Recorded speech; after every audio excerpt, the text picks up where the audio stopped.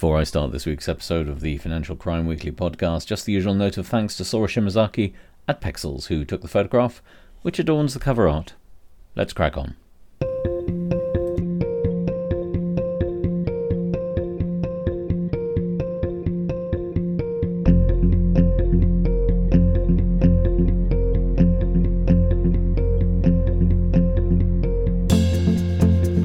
Hello and welcome to episode 88 of the Financial Crime Weekly podcast. I'm Chris Kirkbride. It's been yet another busy week as we run up to Christmas. I think I'm just going to get straight into it. As usual, what I've done is I've linked the main stories which I flag right there in the podcast description. We'll start with this week's sanctions news. And it starts in the United Kingdom, where the Department for Business and Trade, the DBT, has announced the creation of a new agency to be concerned with the enforcement of trade sanctions. The Office of Trade Sanctions Implementation, or OTSI, will ensure that companies who are found dodging strict trade sanctions are cracked down upon, particularly in relation to Russian sanctions. They will also be responsible for civil enforcement. This agency will be responsible for civil enforcement of trade sanctions. The unit will help businesses comply with sanctions and investigate potential breaches, issuing civil penalties and referring cases to HMRC for criminal enforcement where needed. Its remit will involve activity by companies who may be avoiding sanctions by sending products through other countries, and this third country issue has been a live issue for many jurisdictions recently.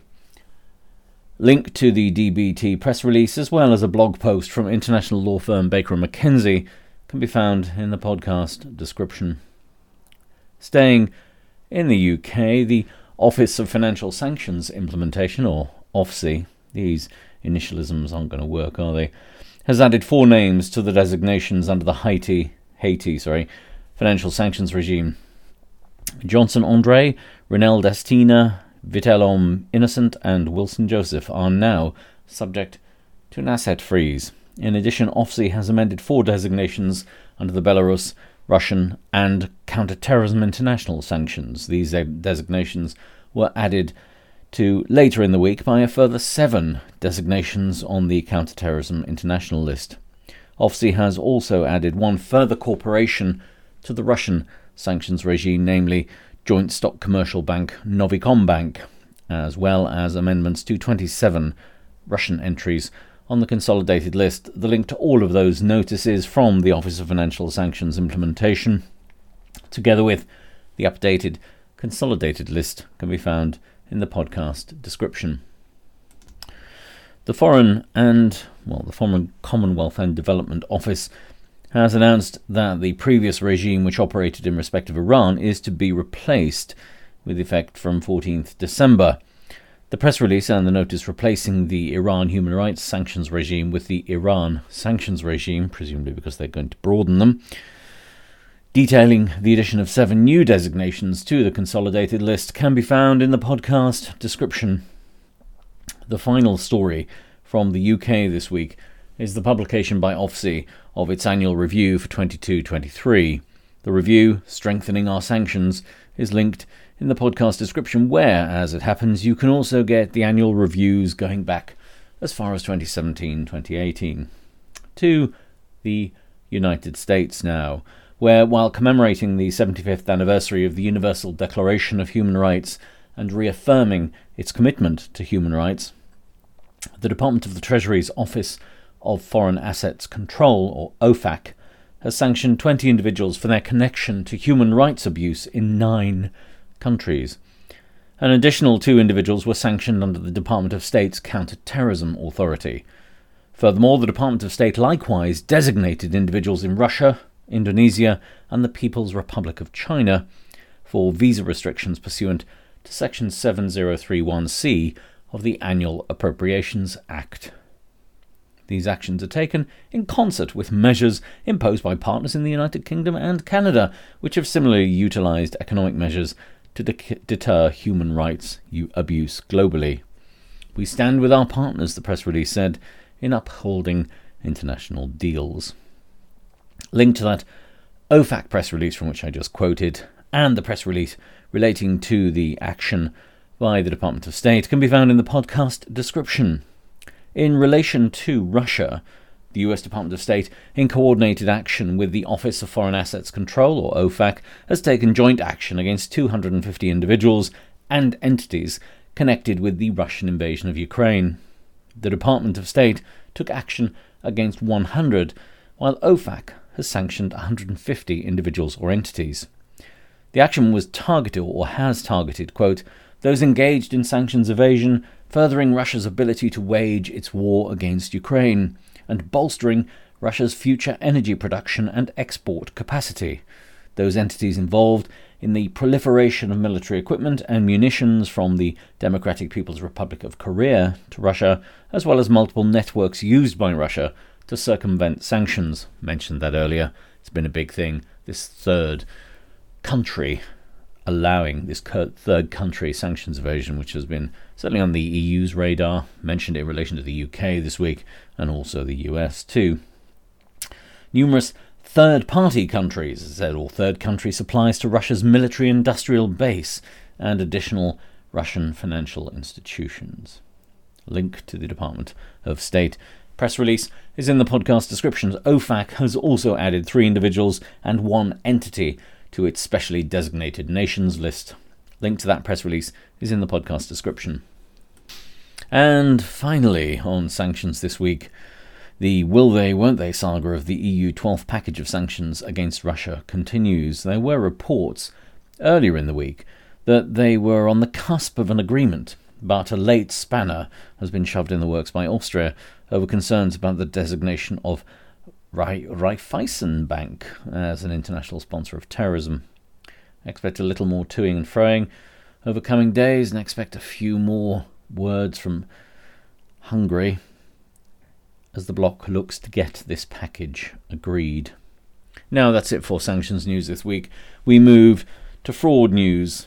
The fraud news starts in the United States, where separately 2 individuals have pleaded guilty to fraud on the pandemic relief fraud schemes. The pandemic relief schemes. There are no fraud schemes for pandemic relief, although it has attracted a good deal of fraud, as I've documented in this podcast. First, quote, between June 2020 to February 2022, Paradise Williams participated in the submission of over 125 applications for the US Department of Treasury's Emergency Rental Assistance Program funds, the Paycheck Protection Program, the Economic Injury Disaster Loan Program, and the Coronavirus Aid Relief and Economic Security Act unemployment benefits. Williams enlisted dozens of associates, including her 5 co-defendants, in successfully defrauding the programs of more than $3.3 million by posing as fake tenants, landlords, and small business owners in need of assistance. In submitting these applications, Williams, among other things, created falsified bank statements, tenant ledgers, and landlord attestations. The second guilty plea from Scott Solomon was for, quotes, defrauding a loan program meant for businesses struggling with the financial effects of the coronavirus pandemic. In other news, the Department of Justice has announced the 9th distribution of funds from the Madoff Victims Fund, established following the exposure of the Ponzi scheme perpetrated by Bernie Madoff. In the 9th distribution, over, quotes, £158.9 million in funds forfeited to the US government in connection with the Bernard L. Madoff investment securities fraud scheme will be sent to 24,874 victims across the globe, bringing their total recoveries to 91% of their fraud losses, which is actually a good return. Through its 9 distributions, MVF, that is the Madoff Victims Fund, has paid over $4.22 billion to 40,843 victims as compensation for losses they suffered from the collapse of Madoff's investment scheme.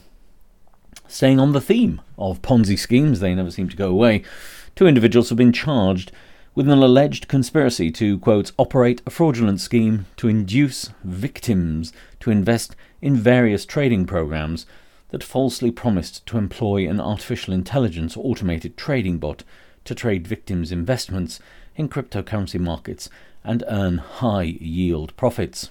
The accused promoted the investment programs under various names, including Circle Society, Bitcoin Wealth Management, Omicron Trust, Mind Capital, and Cloud9 Capital. Cloud9.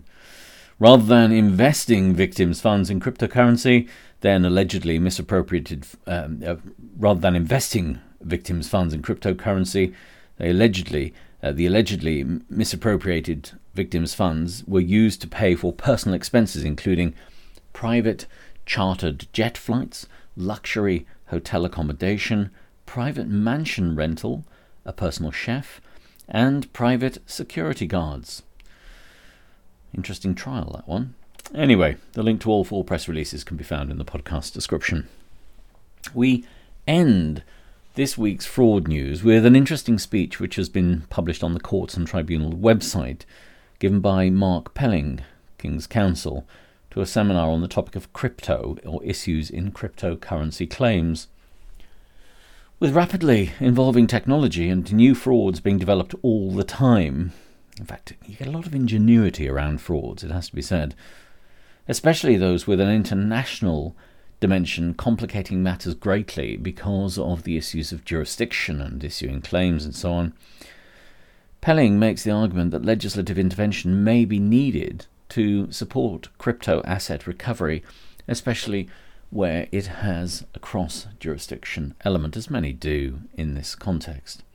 The link to the full article, which is worth a description, particularly if you're interested in those kind of fraud recovery matters as they relate to England and Wales, well, you can find it in the podcast description. Now that's it for fraud news. We move now to money laundering, where we once again start in the UK, and the National Crime Agency, the NCA, is calling on parents to warn their children about money muling. As the press release provides, quotes, around 6 in 10 money mules are under the age of 30, with most of these recruited between the ages of 17 and 24 while attending sixth form college or university. At this age, young people may be struggling financially, looking to become financially independent, or lack financial experience, which criminals can then use to exploit them. This makes the most effective time to raise children's awareness of the threat when they are aged 11 to 16. Money mules are often targeted through seemingly legitimate job offers announced via online forums, emails, social media, or pop-up ads, with the promise of a quick and easy earning. Once they have established contact, recruiters will often try to develop a relationship or rapport with the young person and groom or coerce them into providing the service. This is not the first time we've raised the issue of money mules and the financially vulnerable, since there have been a range of reports over the last 12 to 18 months which highlight the problem of elder money mules who allow their accounts to be used in return for a few quid. The use of older people as money mules, many of whom are on a fixed retirement income, has become especially acute during the cost of living crisis. Actually, not just in the UK, but there have been stories across the globe. So it's not really surprising that another sector which, on the balance, can be financially vulnerable, is looking to be exploited in this way. It seems now, following this, that parents don't only have to teach their children about the birds and the bees, but also the mules as well. That's another thing added to the list. Link to the NCA press release is in the podcast description. Now, while we're on the subject of the National Crime Agency, this week it published its issue 23, of the SARS in Action magazine. It's periodical. It has the usual range of case studies, but this issue has contents on the Economic Crime and Corporate Transparency Act 2023, a selection of stories related to the gambling industry, and a focus on counterfeit currency. Link to that is in the podcast description. Now, to the European Union, where the European Council and the Parliament have reached, quotes, a provisional agreement on creating a new European authority for countering money laundering and financing of terrorism, or AMLA, as it's been shortened. This will aim to protect EU citizens and the EU's financial system against money laundering and terrorist financing, AMLA will have direct and indirect supervisory powers over high-risk obliged entities in the financial sector and will boost the efficiency of the anti-money laundering and countering the financing of terrorism framework by creating an integrated mechanism with national supervisors to ensure obliged entities comply with the AML and CFT-related obligations in the financial sector. AMLA will also have a supporting role with respect to non-financial sectors and coordinate financial intelligence units in member states. In addition to supervisory powers, and in order to ensure compliance in cases of serious systematic or repeated breaches of directly applicable requirements, the authority will impose pecuniary sanctions on the related obliged entities. Of course, well, all that's very interesting. The big question, which hasn't yet been addressed, is where it will be based. You may remember in an earlier episode of the Financial Crime Weekly podcast, there was some speculation. Several countries had thrown themselves into the hat to be chosen, but no decision has yet been made, and there was certainly nothing in that announcement relating to it. The link to the press release is in the podcast description. Now, to bribery and corruption news. This week's bribery and anti-corruption news is, unsurprisingly, jammed full of the usual platitudes about commitments to fighting corruption because of Global Anti-Corruption Day falling on Saturday of last week. Embassies, consulates, governments, transnational organisations, and just about anyone else who has commented on the occasion. For my sanity and your sanity, I have no plans to go through it all. There was just too much. There was simply too much. They were all saying what you would expect them to say on Global Anti-Corruption Day. If you want to, a bit of well-targeted Google searching can come up with the mass of literature, press releases and so on. So go on, go nuts, enjoy yourselves. But I'm not bothered with that. Pick your path through the thicket. There are some interesting bits out there, as there are in other areas. So what we'll do is we'll start in Ukraine, where it's been announced that the Parliament has approved the recruitment of 300 new corruption investigators. As you'll know, if you've followed this podcast and the broader news agenda, Ukraine has gone hard in the fight against corruption with its public structures, including the Parliament and the judiciary. In that context, therefore, this news comes as no surprise, but it should also be remembered that Ukraine is on the long march to EU membership, which, though in the more distant future than, I suppose, more pressing future, that is the real underlying motivation for all this. Speaking of the European Union, Europol has announced the freezing of €5.5 million following anti-corruption investigations across the bloc. Link to the press release explaining this coordinated action can be found in the podcast description. To China for our next story, where the former head of the Chinese railway has been convicted of accepting bribes and imprisoned for 15 years. The activity covered a period of almost 20 years, and he received 56.6 million yuan, around $7.96 million. In the UK, Michelle Mone, the high-profile supporter of the Conservative Party who sits as a peer, taking the Tory whip, I believe, in the upper chamber of the UK Parliament, is understood to be under investigation by the National Crime Agency for alleged bribery. Not sure if there's too much more I can say about this one, but there is a YouTube video from which the information is taken in the podcast description. That seems to be the source for many of the stories I've seen this week on this. For context, that video, which is on YouTube and linked in the podcast description, has been paid for by a company called PPE MedPro, which is a company at the centre of a scandal surrounding the provision of PPE to the National Health Service in the United Kingdom at the height of the pandemic. I'll leave that for now. Sure, there'll be more on this to come. A couple of stories from the US. First, Freepoint Commodities in Stamford, Connecticut has, quotes, agreed to pay over $98 million to resolve an investigation by the US Justice Department into violations of the Foreign Corrupt Practices Act, the FCPA, stemming from the company's involvement in a corrupt scheme to pay bribes to Brazilian government officials. Freepoint has also agreed to disgorge more than $7.6 million to the Commodity Futures Trading Commission, the CFTC, in a related matter. Link to that one is in the podcast description. Now, this next one is quite interesting. It's a bit obscure in a way, but Representative Ro Khanna, who's a member of Congress, I understand, in the US, has, quotes, introduced a new political reform resolution that presents a comprehensive roadmap to achieving broad political reform in the judicial and legislative branches of the US federal government. Specifically, the political reform resolution calls for, first, 12-year term limits for members of Congress. See, I think this is a good idea. I like that. I don't like to see parliaments where you have long-serving people who just get used to it. They offer no fresh or new ideas. They're just sitting there 20, 30, 40 years. Same in the UK Parliament. We've had some of our MPs for 30 or 40 years, in fact, maybe even longer. Not entirely sure that is healthy for any democracy. So I like that. A 12-year limit for members of Congress. A ban on members of Congress, this is the second one, a ban on members of Congress from holding and trading individual stocks during the member's tenure. Well, that seems to stand to reason to me. Thirdly, a ban on members of Congress and candidates for the House and Senate from accepting contributions from political action committees and lobbyists, and a lifetime ban on lobbying for members of Congress. Well, amen to that.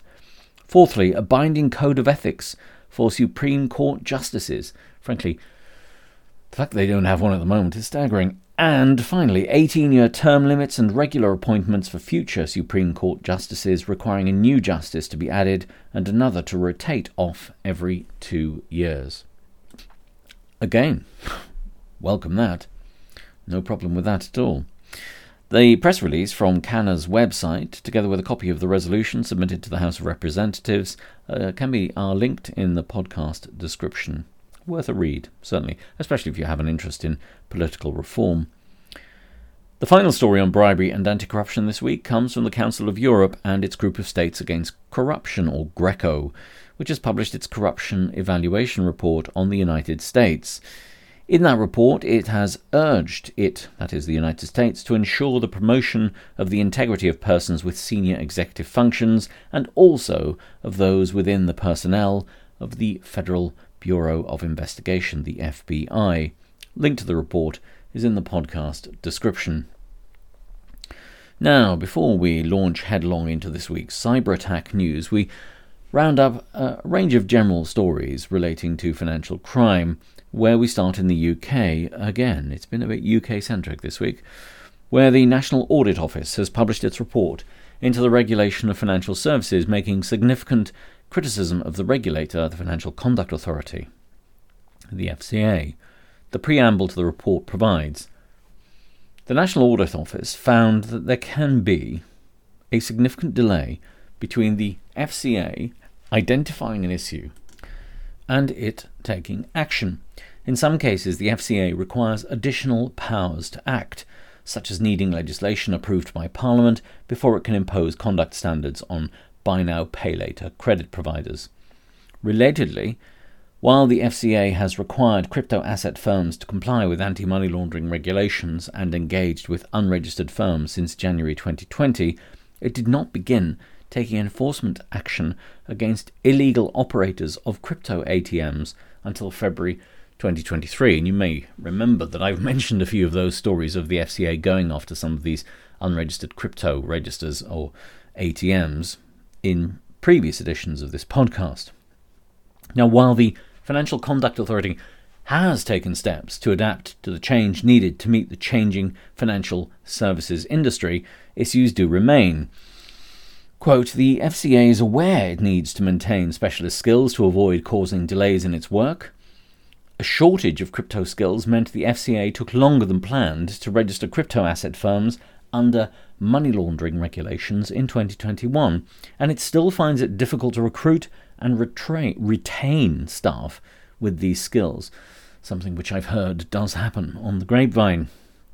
The FCA told the National Audit Office that it had dealt with more than 1,400 cases related to unauthorized crypto asset activity. In 2020, more than 3,150 crypto asset scams were reported, rising to over 6,300 in 2021 and more than 3,900 in the first half of 2022. Links to the press release, the preamble and the report can be found in the podcast description. In the UK. The government has published a draft statutory instrument which will have the effect of giving the National Crime Agency the power to direct the Serious Fraud Office to perform a task specified in the order. The amendment would add an additional subsection to Section 5, subsection 5 of the Crime and Courts Act 2013. The direction power will be limited in the sense that under Regulation 4 of the draft statutory instrument, the Director General of the National Crime Agency may only give the direction under Section 5, subsection 5 as amended in matters which involve serious or complex fraud. While this action might be part of a wider strategy to merge the NCA, the National Crime Agency, and the Serious Fraud Office, would it be a merger or would it be a takeover? I'll leave that one to you to think about. Now, this has been trailed for some time. If you look for news stories on this, there's stories going back 7 or 8 years. For the moment, it's a matter of a limited incursion into the operational independence of the Serious Fraud Office. The link to the Crime and Courts Act, as well as the draft statutory instrument, which will be known as the National Crime Agency Directed Tasking Order 2023, what a name, can be found in the podcast description. The final piece of news from the UK this week is the publication by the Home Office of its Serious and Organised Crime Strategy 2023 to 2028. The strategy claims that organised crime groups will be disrupted and dismantled along 5 lines of action. First, ensuring that the UK is safe internally. Secondly, by control of the border. Thirdly, by taking an international perspective. Indeed. Fourthly, by amplifying the technological capabilities needed to combat financial crime. Fifthly, by coordinated multi-agency response. Link to the strategy is in the podcast description. And finally, on other financial crime news this week, 2 minor things. First, the Secretary-General of Interpol, Jürgen Stock, has welcomed the communiqué issued by the G7 Interior and Security Ministers meeting on cyber-enabled fraud and transnational organised crime. A link to the press release and his fairly unremarkable comments can be found in the podcast description. Secondly, the US Department of the Treasury has published the testimony of Assistant Secretary for Terrorist Financing and Financial Crimes before the Committee on Financial Services Subcommittee on Oversight and Investigations of the US House. The link to that is in the podcast description. Now, we end this week's edition, episode 88, of the Financial Crime Weekly podcast with our usual roundup of the cyber crime news. Starts in the UK. I promise next week's will start in different countries. We heard earlier how the UK government had published its Serious and Organised Crime Strategy 2023 to 28. Well, the Ministry of Justice has also published its 5-year cybersecurity strategy. Before I say a little more about the strategy, the press release was published last week and the strategy is dated September, so there is a bit of confusion around this, but I'll park that and tell you more about it. The strategic aim is to embed secure by design thinking into everything the department does, ensuring everyone working in justice can confidently perform their security responsibilities. The strategy has 8 pillars, including the development of a cyber security profession, building a positive security culture, and ensuring secure services through hardened estates and security operations. Some plain English would have been great. Further, systems should be such that they have confidence in them and that cybersecurity risks are managed effectively. The final pillar is to secure the justice community. If you want to read the strategy with its borderline incomprehensibly labelled pillars, then you can find it in the podcast description. The big news from the UK this week is that a committee of the Parliament, the Joint Committee on National Security Strategy, the JCNSS, has published its report on ransomware. The report makes for decidedly worrying reading, but it is in some respects nothing we have not heard before now. First, in terms of perpetrators, quotes, the majority of ransomware attacks against the UK are coming from Russian-speaking perpetrators, and the Russian government's tacit or even explicit approval of this activity is consistent with the Kremlin's disruptive zero-sum game approach to the West. This is not a straightforward state threat, however. For many Russian hackers, ransomware is simply an easy way to make large sums of money with next to no chance of being caught or prosecuted. Secondly, and in terms of vulnerabilities, quotes, large swathes of UK critical national infrastructure, CNI, remain vulnerable to ransomware, particularly in sectors relying on legacy IT systems. And the committee has particular concerns about cash-strapped sectors such as health and local government. In fact, several local governments are reportedly, in the UK at least, on the brink of collapse. Supply chains are also particularly vulnerable and have been described by the National Crime Agency as the soft underbelly of critical national infrastructure. As a result of these vulnerabilities, a coordinated and targeted attack has the potential to take down large parts of the UK critical national infrastructure and public services, causing severe damage to the economy and everyday life in the UK. While there are recommendations, including the establishment of a cross-border regulator, or cross-sector regulator rather, on critical national infrastructure cyber resilience, and the need for increased resourcing of relevant agencies, I would like to feel a greater sense of urgency in all of this. This needs to be in place now. And the fact that it isn't, and the fact that it's going to take longer, means that the UK remains vulnerable, and we should all continue to be concerned about this. The link to this thoroughly depressing report can be found in the podcast description. Okay, let's wind down now. In news of cyber attacks, the University of Wollongong has admitted that a cyber attack earlier this month is likely to have compromised data to some degree. External experts have been coordinating the university's response, but no perpetrator has been identified. I'm guessing, though, that we could probably line up the usual suspects. Although sometimes educational institutions do have rogue students who will carry out a cyber attack because of some perceived grudge that they have. In the Ukraine-Russia conflict, the tit-for-tat cyber attacks continue. First, Russia is believed to have carried out an attack on Kyivstar, the Ukrainian mobile network, while Ukraine has claimed it has hacked the Russian tax office in an attack which is said to have compromised an entire database. On the subject of attacks, the cyber security company Kaspersky has warned of attempts by fraudsters to convince those completing tax returns in the UK or claiming cost of living support that they're using a legitimate government website when, in fact, they may be using a convincing fake site. So I suppose the line is that when you're filling out your tax returns on the 31st of January, because let's face it, most people leave it to the last minute, you need to bear this in mind. A couple of other cyber attacks. First, in the German-speaking part of Switzerland, a district court has announced that it is the victim of a cyber attack, and while there's little detail to be provided at the moment, there is a notice on the website providing that the entire IT system had to be shut down to protect data, and it's unclear at the moment when systems will be up and running again. The final story this week, we go to Europe and Europol, which has issued an early warning notification concerning Bluetooth trackers for geolocation. The link to that is in the podcast description. Well, that's it for episode 88 of the Financial Crime Weekly podcast. If you want to do so, you can subscribe wherever you get your podcasts, and you'll hear from me again, all being well, next Sunday with the usual roundup of all things financial crime. Have a great week, everyone.